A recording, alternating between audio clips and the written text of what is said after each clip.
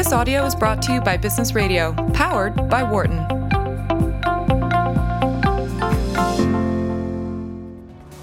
Welcome back, everyone. This is the second half of SiriusXM's Bay Area Ventures. We're broadcasting, as usual, live from the campus of Wharton, San Francisco. It's nice weather here. We got a break between storms. I'm your host, Doug Collum. For everybody just tuning in, this show is about entrepreneurship and startups and venture capital. We do focus principally on companies and people who are based here in the San Francisco Bay Area. If you've got a question, you can join us. You can reach us at 844-WHARTON. That's 844-942-7866. So in the second hour, we are joined by another fintech company, if you will. Our guest is Josh Levin, co-founder and chief strategy officer at Open Invest, which is a fascinating company. I've got a lot of interesting questions. So welcome, Josh. It's great to have you on board. Oh, thank you. It's so nice to be here. So just briefly, what is Open Invest? What does the company do? Sure. So as you said, we're a fintech startup. We're also a registered investment advisor. We're in the wealth management space. And what we've done is we've made it very easy for investors to incorporate their personal values across their investments. So maybe you don't want weapons in your portfolio and you care a lot about gender diversity. Traditionally, if you tried to do that either online or you went to your investment advisor or whoever your provider is, they would tell you, you can't do that. And they would probably make up some excuse. You're going to eat your shirt, right?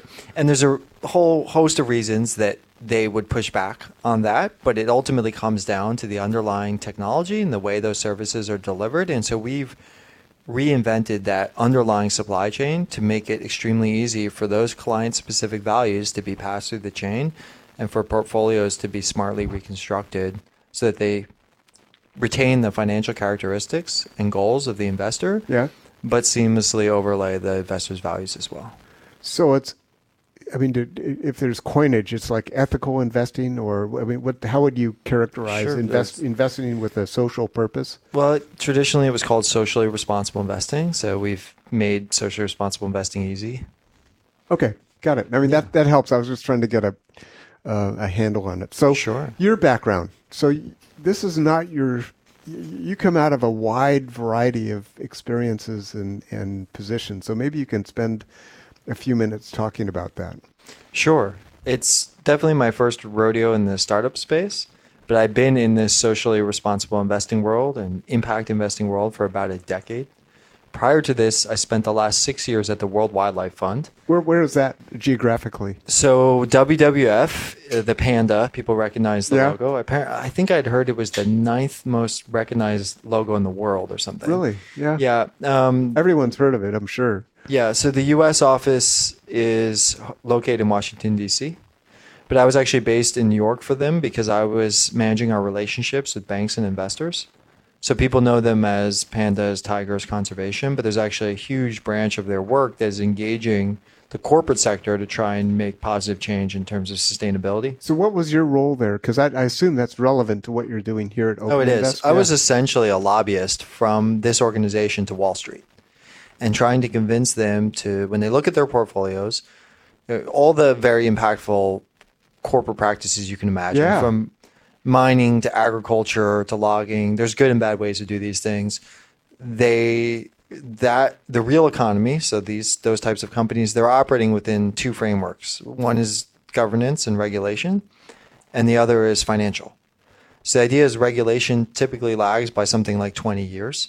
And so if you really want to have change at scale, a great way to address them is by engaging their financiers. So that can be through the conditions that banks put on their loans, through the lending and investing thresholds for their decision-making, risk management. You go to the source of capital. We go to the source of capital. And say, look, you can be a part of the problem or part of the solution. Yeah, and we show them a lot of data around even risk related to climate change, water, et cetera, reputational risk as well. And when these folks make policy changes or changes in their approaches, this has a platform level effect across the economy. So how effective were you, not you, Josh, but how effective has the Wildlife Fund been at, changing the direction of these financial super tankers? Yeah. So we I would say we won a lot of battles, and I can go into some of the biggest successes. Overall, I felt we were losing the war, and that's generally true across the environmental movement. But how I would characterize it is there have been a lot of significant changes, you might even say transformations in the real economy around sustainability. So take food, fashion, consumer goods. There have been huge shifts in how these supply chains are managed in terms of knowing where your materials are coming from, both from a social standpoint, slave labor, sweatshops, but also around deforestation, responsibly produced products. You don't see a lot of these necessarily as a consumer because it's happening in palm oil, cotton, forestry, soy, very unsexy things. Yeah. But a key ingredient in driving those changes in the economy has been hearing from end consumers. So the rise of social awareness and people pressuring their brands to do the right thing has caused a lot of changes in the real economy. I saw in finance, we are missing a corollary in terms of the end consumers of finance. So that's you, me, your friends, your family, your pension, your 401k. Have not been asking questions and have not been demanding similar changes. So we have a culture of throw our money over the wall and don't ask questions. Yeah, and hopefully you can retire someday. Yeah. And so all the data sets, all the summits, all the convenings, all the stuff in the world is I think unlikely to really move the needle at scale in Wall Street until we're also hearing from the end financial consumers. Because in the day, it's your money. These guys are just your agents. Yeah, they're just. And they'll tell you that. And so I think that was the dialogue that really spurned that for me is I was personally advising about a dozen of the world's largest banks on integrating environmental data and risk management. And they would say, wow, we love this stuff. It's great. And we'd like to do more of it. But, we're just intermediaries. We can't really do this stuff until we're actually hearing from our customers. Now, I didn't know that I would be working on solving that problem. I knew somebody had to. Yeah. Yeah. And that was very active in my mind when, if I segue a little bit into how this company started. Yeah, I was going to ask what brought you to, you said you made the move to Open Invest, and is that when you moved from New York to the Bay Area? I had moved to the Bay Area a year and a half maybe prior. Yeah. My wife transferred her PhD program from Columbia to Cal, and I always wanted to be out here. So I made the case, and I was working remotely for better weather too. Yeah. So actually, just up the street, like a block or two from here, is the WWF office. Oh, okay. In California, very small. Oh, so you continued your role at that World Wildlife Fund. Yep. Here in San Francisco. Yep, that was right. Okay. For a little bit. But I got talking to the two other co-founders at Open Invest. Yeah. So that was Connor Murray and Phil Way. Okay. And I had known Connor Murray personally for about 15 years. We were old friends back from living together in Cambridge in Boston after college, or living nearby and, doing what you do in your 20s, hanging out, partying, doing all that stuff. Never thought we'd work together. He was pursuing a hardcore finance career track, and I was very idealistic and going to nonprofit and doing all these things. And so a little on them. So Connor and Phil met each other working together at Bridgewater Associates. Which is what? It's the world's largest hedge fund. It's based in Westport, Connecticut. And it's recently become quite famous because of the unique culture that is cultivated by Ray Dalio, the founder and CEO. Okay. And he wrote a book called Principles, which has definitely been making the rounds in Silicon Valley. You go into VC shops, it's sitting on the coffee tables. Okay. So you met up with these guys. So I met up with these guys, and they were looking to do something more meaningful and impactful as well. And they thought that meant having to get out of finance entirely. They'd only seen the traditional side of Wall Street, and they had achieved, I would say, essentially the top of their fields from a technologist perspective. Been there, done that. Now let's do something more. Exactly. And as many people in my generation, I'm sure everybody would want this, but many people in my generation feel that it's possible, and therefore they want to go do something that in their career that feels impactful, right? Yeah. Socially impactful. So they'd always dreamt of starting a startup together, Phil Way. You're in the Bay Area? Well, in general. So Phil left. So Bridgewater, this hedge fund, has basically three main desks, as I understand it. There's the research side, doing macroeconomic research. Yeah. There is portfolio construction. Now, this is going to be very relevant into the background I'm giving you on Bridgewater. It becomes very relevant in terms of our firm and what we do. Yep. Okay. And Yep. the connecting thing is Connor and Phil. So there's research, there's portfolio management, and there's trading. So Connor was there for about a decade and led teams building their software-based, rules-driven portfolio construction and management systems. So if you go to Bridgewater, it's got a $500 million minimum. No one's putting you in a Vanguard fund. These are big dollars. Yeah, and it's all software. It's no one with stock tips. It's all software rules, translating from the research desk, buying and transacting individual securities on behalf of the investors in the fund. And so he participated in one wave of building that system and then led teams developing the next two waves of those systems. So how does that dial into Open Invest? Yeah. So then the last one, so Phil on the trading side he and one other guy built the system that does all their trading of equities and derivatives, automated trading system. So they left. They thought, okay, we got to leave Wall Street. And let's move to California and start a startup. And so they moved to California. They spent about 6 months ideating and looking at VR, drones, all this, but they couldn't get away from this unique competency they had in finance. And so I got talking to them and I exposed to them this whole world, still relatively niche, of socially responsible investing, values-informed investing. A lot of it was traditionally religious. And we realized when we put our heads together that some of the same types of systems and background that had been building at Bridgewater could be applied to a much broader segment of investors to allow them to have customization and to deliver that at scale. Basically, how do you create a rules-based investing platform? And to enable the individual investors to direct the investment towards socially responsible causes? Yes, that they care about. So instead of the signals coming from 1,000 signals from the research desk to generate outperformance, in our case, how can we deliver market returns? So what we call beta or passive investing, like you would get with a Vanguard fund or whatever, control for that performance while incorporating client-specific rules. So what Doug cares about is different from the next person. Intake all of those rules in real time and dynamically manage and rebalance portfolios on behalf of those clients.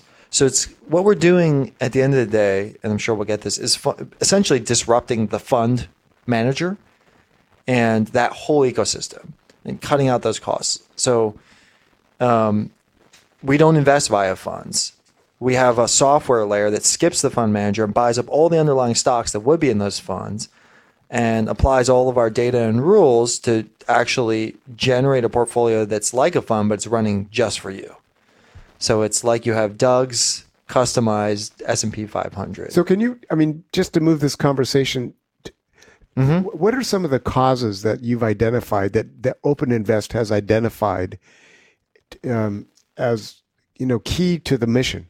Can you identify something? So our mission, by the way, is to use technology to enable everyone to apply their values to their investments. So in principle, we're agnostic. We have no red lines, things that we won't facilitate. That's helpful. So we've launched, we have a number of themes that people can choose from. They can mix and match based on primarily on the research on what are the most popular issues, such as environment and climate change, gender diversity, LGBTQ rights, divesting from weapons, tobacco. There's about a dozen for retail investors, someone who just comes to our website, signs up. There's about a dozen that we put forward.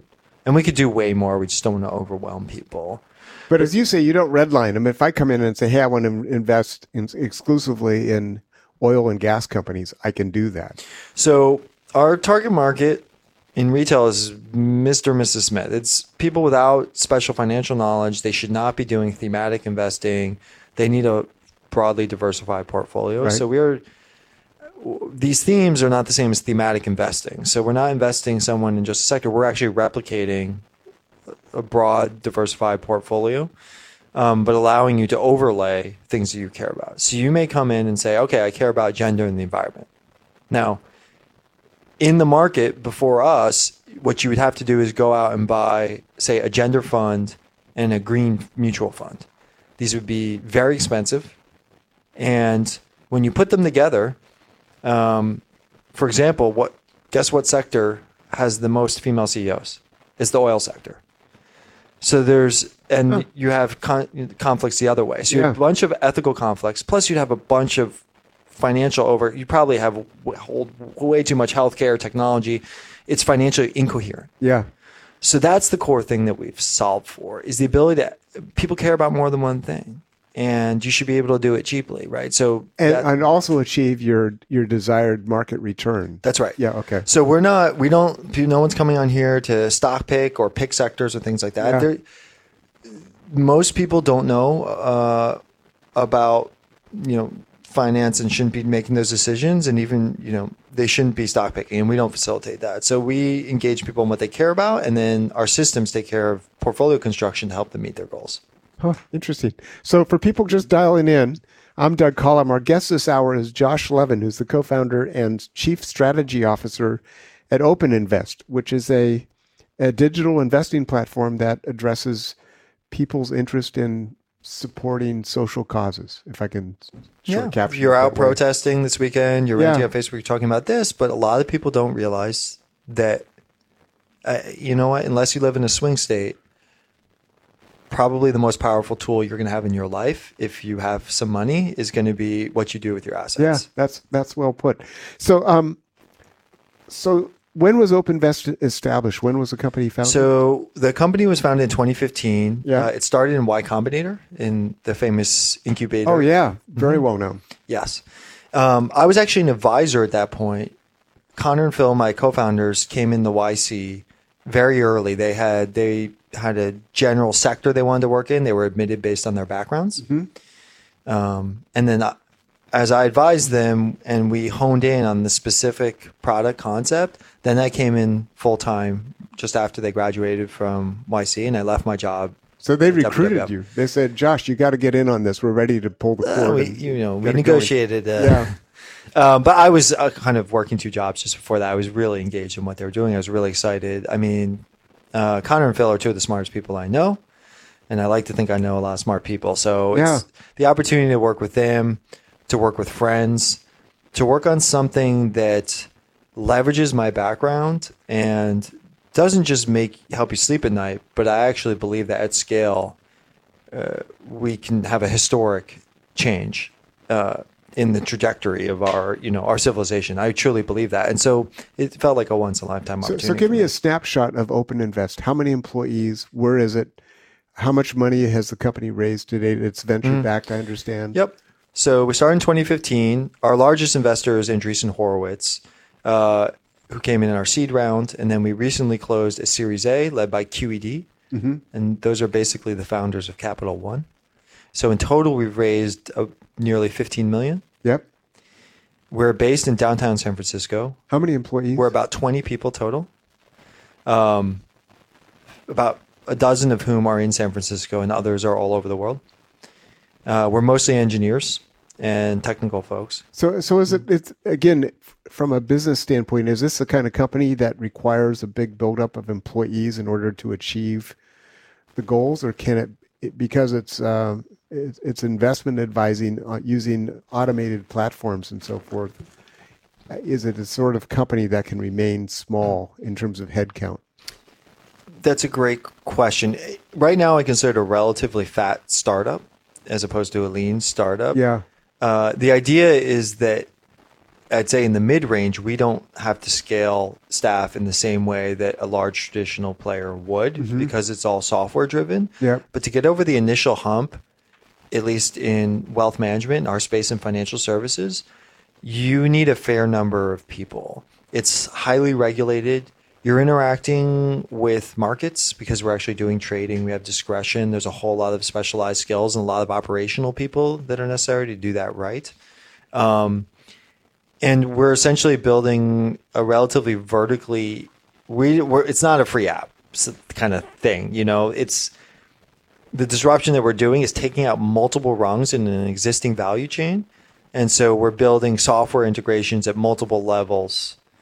It's like if you were going to go try to replace a market with a bunch of PC components with a single iPod or iPhone, right? So we're creating a single like hardware, software, vertically integrated system. There's a lot of building to do.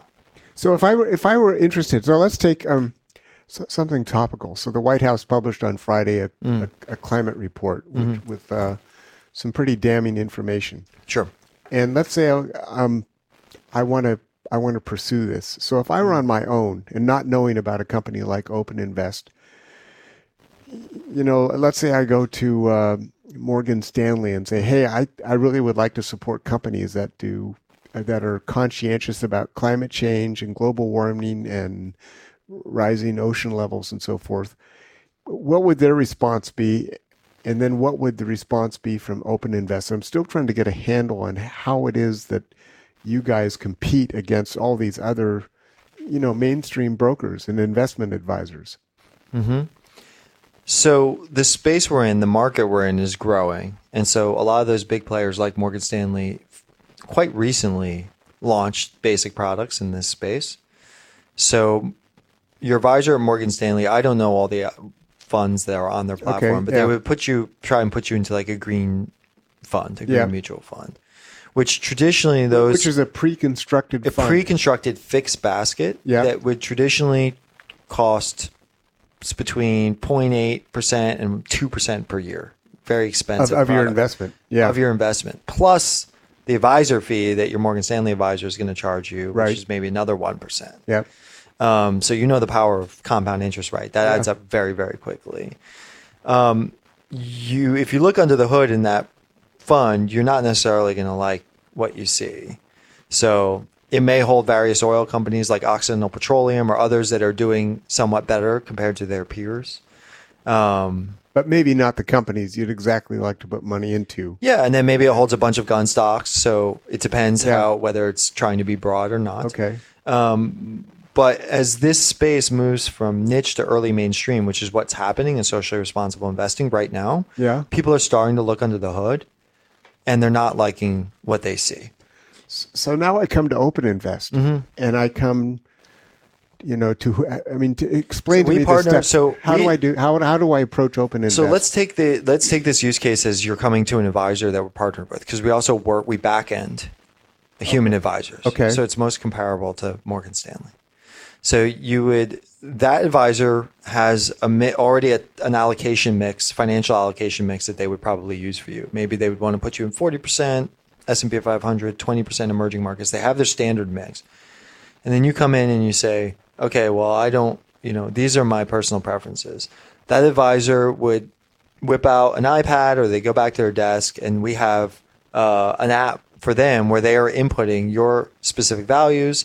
They're also inputting which funds or their allocation mix, that their normal work, and they would generate a model portfolio in real time. It would spit out a model portfolio. So it would start with as I say, a pre-constructed basket of securities, but then you could rapidly customize that to address my personal interests and needs. Is that how you're? Yeah. So let me actually give you a use case. I think they'll answer a lot of this. Okay. Let's suppose you're already invested with us and you have a fund that is tracking the S&P 500, whether through your advisor or whatever. And then you wake up tomorrow and it turns out you were scammed by Wells Fargo. You're one of the 3 million customers that are creating fake accounts for. Now, any major index fund, U.S. index fund, is holding a bunch of Wells Fargo, including any socially responsible one. But you don't want to hold Wells Fargo because they just ripped you off and you're pissed off and this doesn't feel like a good company. In the past, it would have been impossible to take Wells Fargo out of one. No one's going to sell an S&P 500 minus Wells Fargo fund, right? But if you're a retail customer, you just take your iPhone or whatever, you swipe it out on your portfolio, or you tell your advisor it's 2 clicks for the advisor. Our system doesn't then just strip Wells Fargo out of the portfolio. It'll instantly break apart the entire portfolio and it will change the weightings of, say, a dozen other stocks that are correlated with Wells Fargo across a variety of financial vectors, their size, their sector, their international exposure, et cetera, to restore you, Doug, to tracking the performance of the market, but you no longer hold Wells Fargo. Yeah. Okay. The same thing applies to whole sectors, to favoring positive things that you like, taking out negative things. And so what it's opening up is almost a new asset class where you have active engagement with the client. You can weigh in on the things you know and you care about, politics, environment, society, whereas the software will abstract away the financial complexity so that you don't distort your portfolio, so that you continue to have the same, by and large, the same financial performance. So that's the idea. So let me ask a related question, which is, some of the press that I looked at described Open Invest as a robo-advisor, which means that, to me, that signifies that a fair amount of what the company does is automated in order to make it more efficient. But you also talked just then about a back end where you can actually you can talk to a real human being and, excuse me, and talk about your particular interests and so forth. So how do you characterize the automation versus the personal component? Right. So, by the way, if anyone out there has a startup and you want to get a lot of press, make sure you have a retail channel. So the retail channel, selling directly to consumers, is one of several channels that we operate in, and it was the first one for us. So that's what you would call a robo-advisor, meaning that instead of going to Vanguard or Fidelity or wherever else, and especially for mass market, for normal folks, they're all putting you in the same standard portfolio. So what a bunch of companies have figured out, including ours, is that you can automate that, and you can thereby save people money. And some of the really famous ones are Wealthfront, Betterment. Since then, Vanguard and Schwab have launched their own and unleashed that on their client base, which makes them the largest players in the robo-advisory space. And we have a really awesome robo-advisor too, which you can download from the App Store or Google Play. But ours has a bunch of features that the others don't, because the other folks are replacing the human advisor, but then they just stick you into some funds. They'll put you into Vanguard funds or whatever. We're not putting people in the funds. That's what I mean by the vertical integration. So we control the front end and we control the layers underneath that. So we are managing the portfolios, we're constructing it, and that allows us to unleash a bunch of features that are otherwise impossible in the robo-advisor space, including not only the customization, but, for example, these companies have votes every year on all kinds of shareholder meetings where they vote on all kinds of stuff. And typically you get one vote for every share that you own. Right.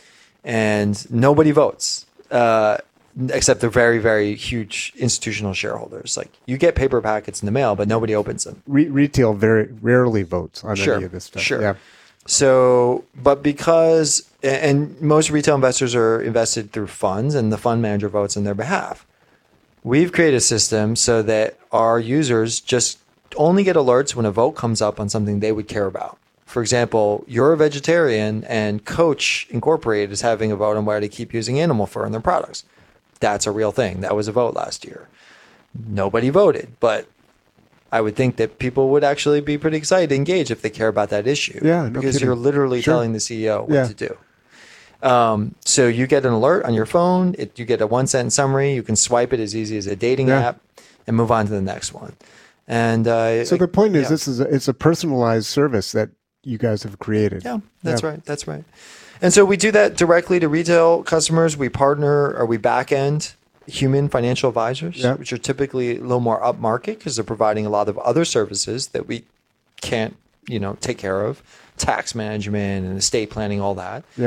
And then we also sell directly to institutions like foundations, endowments, family offices, et cetera. So how do you've only been on the grid for 3 years, right? So how do you market? I mean, it's kind of a double layer of complexity or challenge, if you will. I know, it sucks, doesn't it? In part because it sounds like there's a big consumer component, especially by people who are, people who have causes and they do want to make conscientious investments, but also because you're trying to address, it's an area that's not normal. I mean, it's outside the mainstream of financial investing. It's socially responsive investing. So it's a double whammy. You've got to not only get to the consumer, but you've got to get to a very particular kind of consumer. Yeah, I would consider this, we're sitting in a business school right now, kind of a blue ocean strategy. So we have very few competitors right now. But the trade-off is we have to do a lot of the education of consumers. We have to get them over multiple humps. And I can tell you, you cannot do that and succeed directly to retail. So we want everyone to be able to use our products. We want them to be able to come to our website and, have these solutions for themselves. We're not just trying to help rich people or big institutions, but you actually can't get the ROI. You can't get the return on any advertising spend in consumer markets because of the level of educational gap, unfortunately, in our society. First of all, they don't have a lot of assets compared to wealthy folks. That's the stratification.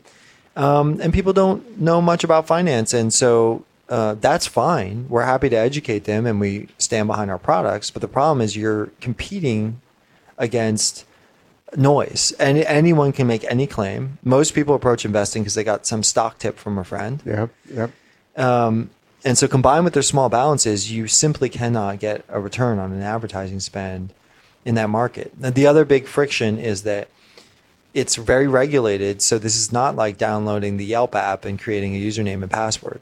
You have to go through about 4 pages of form fields so that they make sure you're not funneling money to Al-Qaeda or whatever else, right? Anti-money laundering, et cetera.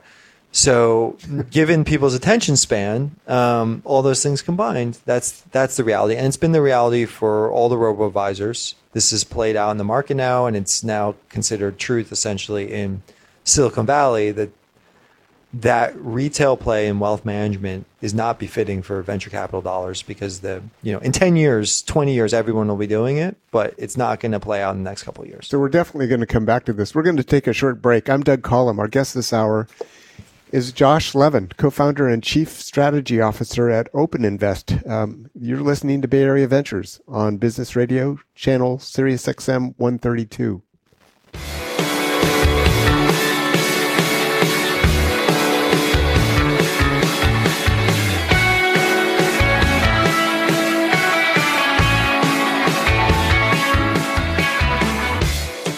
Welcome back, everyone. This is Bay Area Ventures on Sirius XM's Business Radio. I'm Doug Collum. Our guest this hour is Josh Levin, co-founder and chief strategy officer at Open Invest, which is a fintech company. It's a digital investment advisor that supports socially responsible investing. So it's a very unique company.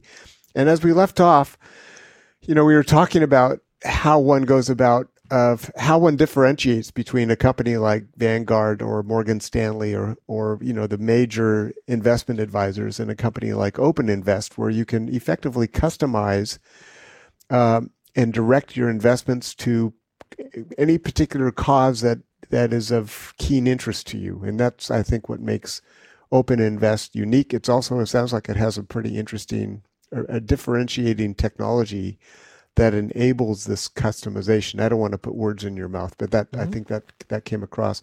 How do you guys make money? So we charge a percentage of the assets under management, which so it's the same structure. Yep. Yeah, we've gotten paid some flat fees for integrations, but by and large. And is it competitive with the mainstream investment advisors who are out there? Less expensive. Mm-hmm. So that's another competitive differentiator that serves your interest. Well, we don't need tens of thousands of people to run it. Yeah, it's all software driven. Yeah. Okay. You'd be amazed.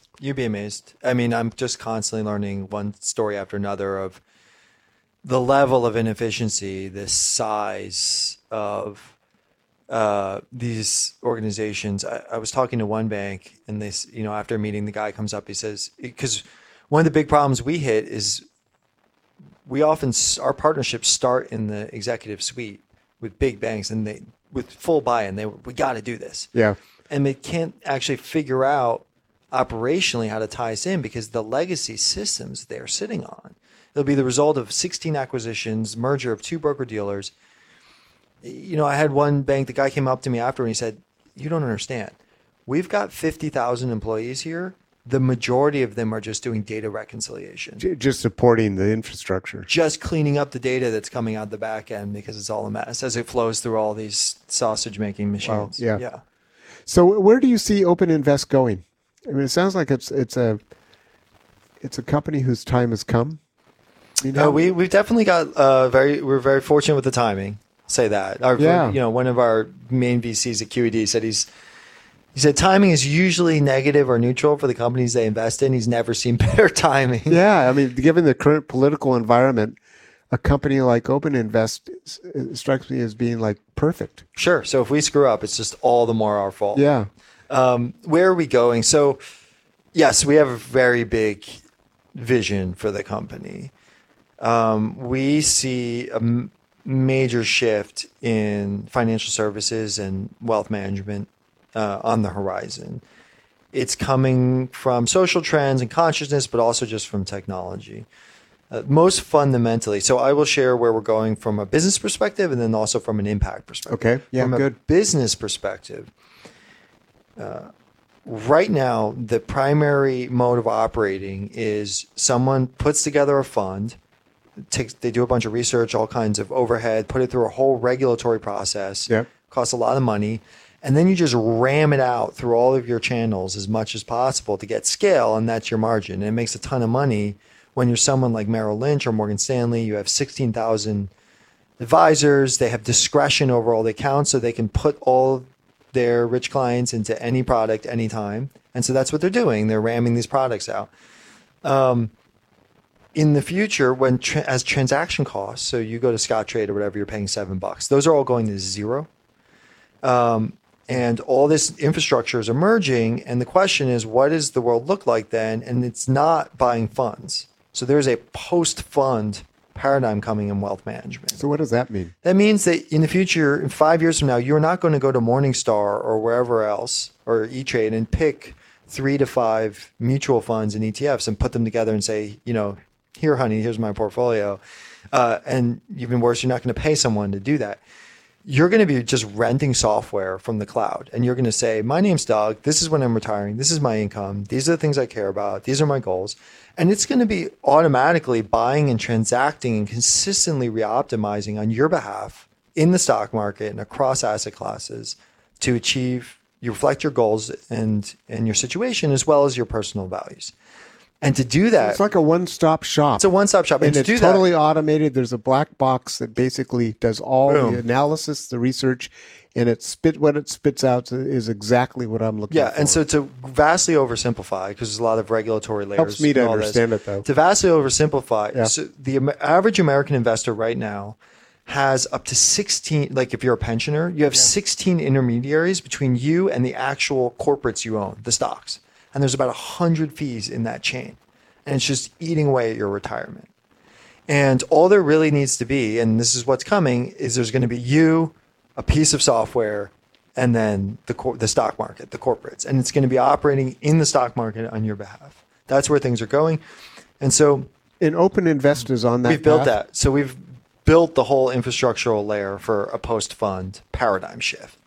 The use cases that we're focused on primarily are people's values incorporation, and this is the classic disruptive innovation model, because you are unlikely to move your money to us just because it's actually lower cost. Believe it or not, people don't move money in finance because of lower costs or a lot of very rational reasons. They do move money because of irrational or so-called irrational things. Because you're a vegan, and why the hell would you own all these slaughterhouses in your portfolio? Or you're out protesting. Why are you investing? That's something to get excited about. Yes, and that's the theory, at least, that that's where you would actually move to what is overall a better solution. Yeah. And so that is the segment we're built around. Now, when we get to this post-fund future, where you don't have 16 intermediaries in the chain, it's also going to be a lot easier to anyone to reflect your values. If you go on the street and you say, hey, I'm going to give you a button, you press this button, there's going to be no human trafficking anywhere in your investments, and it's not going to cost you anything, and it's not going to change any of your performance when you hit the button. Everyone's going to hit the button. So at the end of the day, we're just giving out these buttons. That's where the world's going. Now, I'm kind of already segued into the vision perspective, the impact. The impact. Yeah, so there is, we see ourselves building nothing short of the first global democracy. The global democracy already exists. It's not in politics. It's in capital markets. These corporations are the most powerful entities on the planet, besides the U.S. federal government. After that, they're the most powerful entities on the planet. In many cases, they have captured their own regulators. They employ hundreds of thousands of people. They're cutting down forests. They're planting forests, and they're only growing, right? Amazon's going to take over everything. Yeah. But the good news is they're socialized. We own them. They're completely owned by you and your family and your friends and all of your colleagues. And those CEOs actually work for you. They report to you, and they are awaiting your commands. And so between new media and the new types of investment technologies that we're building, there's no reason in the future that all the shareholders of Apple can't be having a conversation about what their company should be doing. And that will happen. That's where we're going. So let me ask a related question, which I think it gets at this question about impact and how much traction is actually occurring in this industry, in this space. So how much of what you do, Josh, is evangelizing as opposed to, it's not the right word, as opposed to selling? I mean, how much of it of your effort is going into creating the case for you should steer your money to us because we can do wonderful things for you both financially and socially, or social cause-wise? I mean, do you still find that you're spending more time evangelizing than basically saying, "Hey, we're open invest. You know, how much money would you like to invest in this?"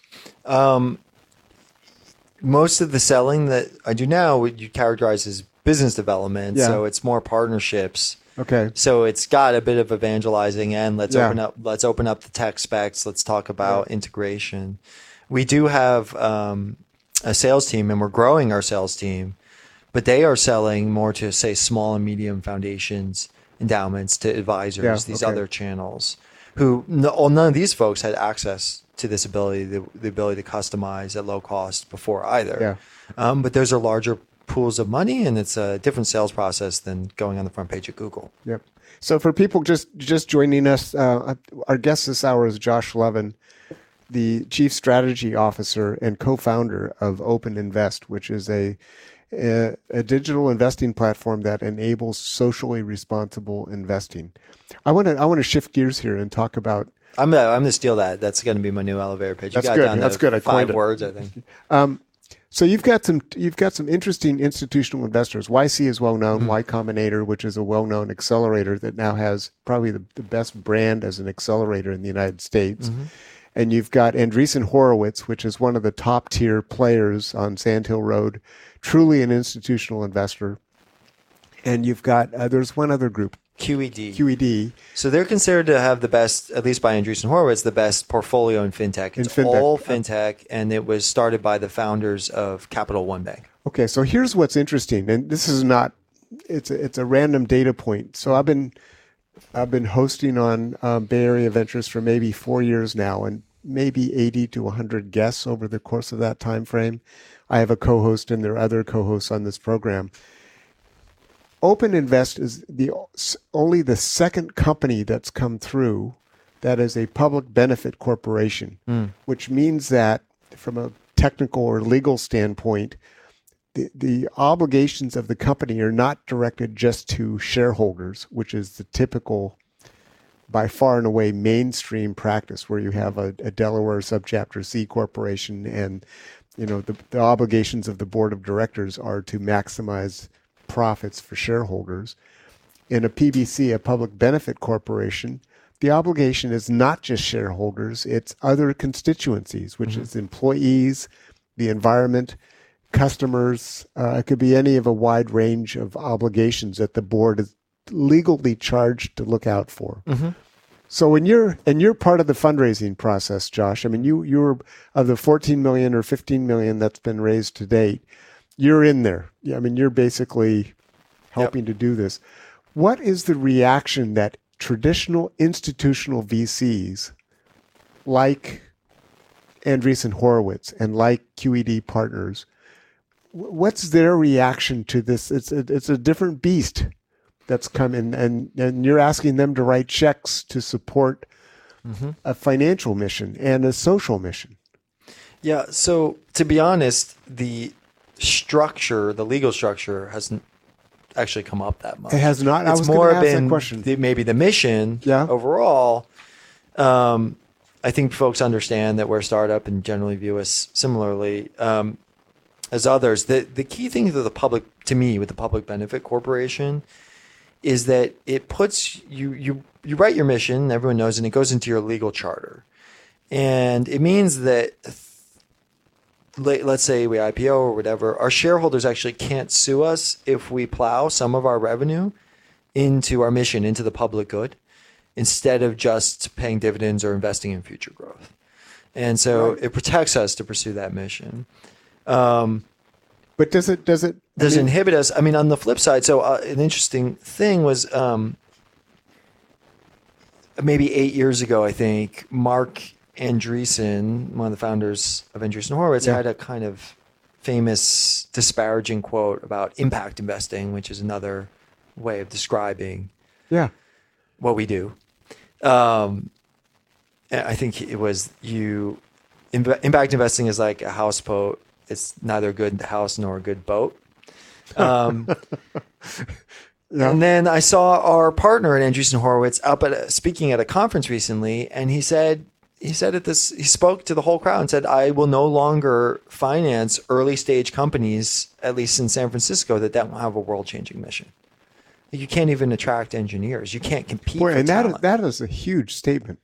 I mean, it does characterize, there is a sea change that seems to be going on across the startup community in the Bay Area for sure. Mm-hmm. Yeah, I mean, I don't know if it's really the deciding factor to attract talent, but it makes sense. I mean, I think that left and right, how many people around you in your circles are just frustrated at their jobs and complaining about not feeling like they're doing something that's meaningful to them. But let me press the point, because at the end of the day, and I don't want to focus on Andreessen Horowitz, but any institutional VC firm, they have limited partners, and their limited partners are looking for a financial return. Yeah. So are we. And Andreessen Horowitz steps in and says, okay, we're going to put some money into Open Invest. It's a company that does socially responsible investing.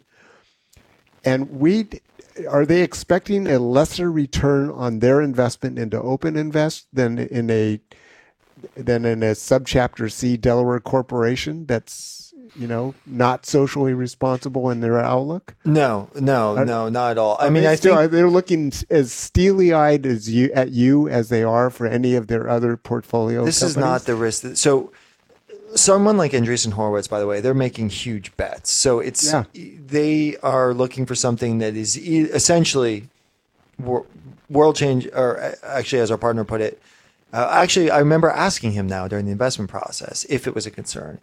And he said, no, big vision equals big market. And so interesting. They make money when we get, a 60x return. Yeah. When we become the next, Google or whatever. And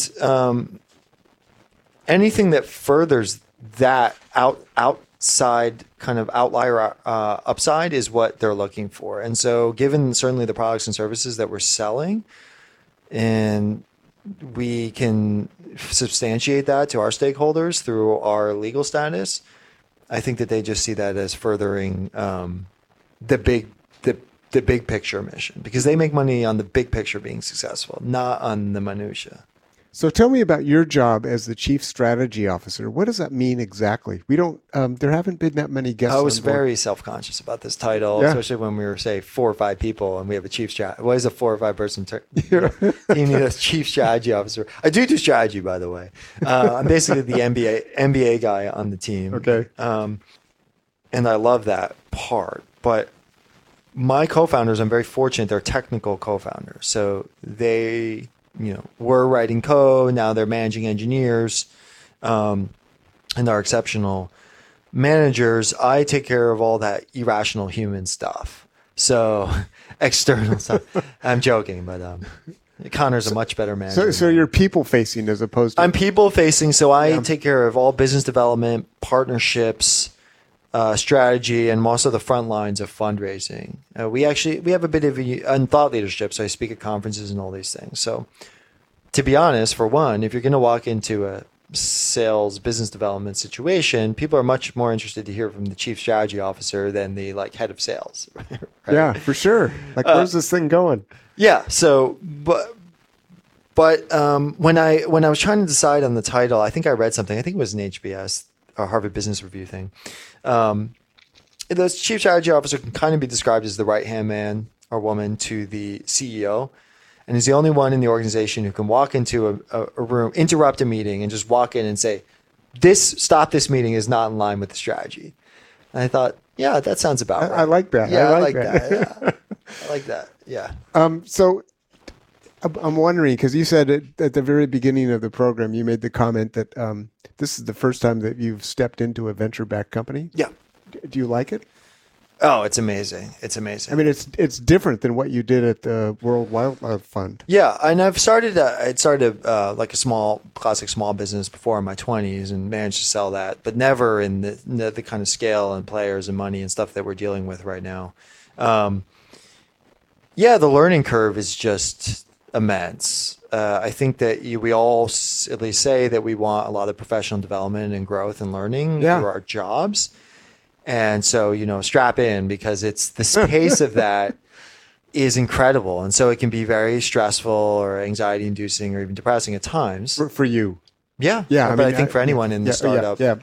experience, certainly in the first time. But then you look back, like any job, you look back on things in your job that stressed you out years ago and say, oh, that'd be easy now. That's not a big deal. You know how to manage that. For me, that speed is happening in a period of months. The problems that I was solving 3-4 months ago that were flipping me out, like now I know the jargon, I know how it's done. I've talked to a bunch of different players, I figured it out. It would always be a challenge, but I feel competent, and it's just the pace of it is incredible. So where do you spend most of your time? Most of my time has traditionally been outward-facing business development. Meaning working on partnerships, fielding those conversations and progressing those. By partnerships, I mean business development as opposed to sales. These are big, sticky, hairy deals that each one is unique. It's not formulaic.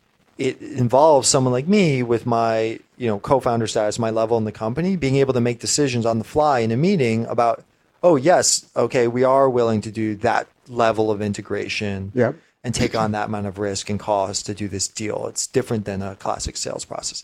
That's where I spend most of my time. Yeah. So Josh, we've got about maybe 30 seconds left, but who do you go to?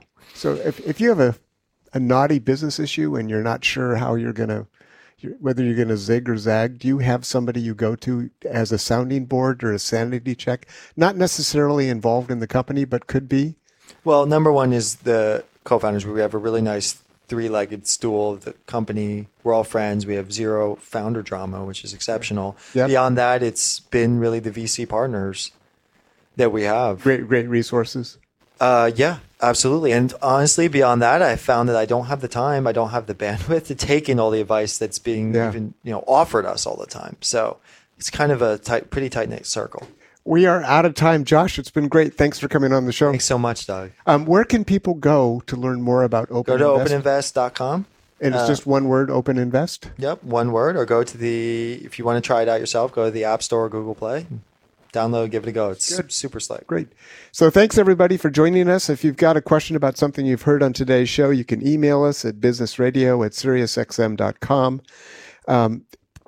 Once again, special thanks to our guest today. We had Jason Gardner from Marqeta, and once again, Josh Levin from Open Invest. For more guest interviews, check out our Wharton Business Radio Highlights podcast on iTunes and Google Play.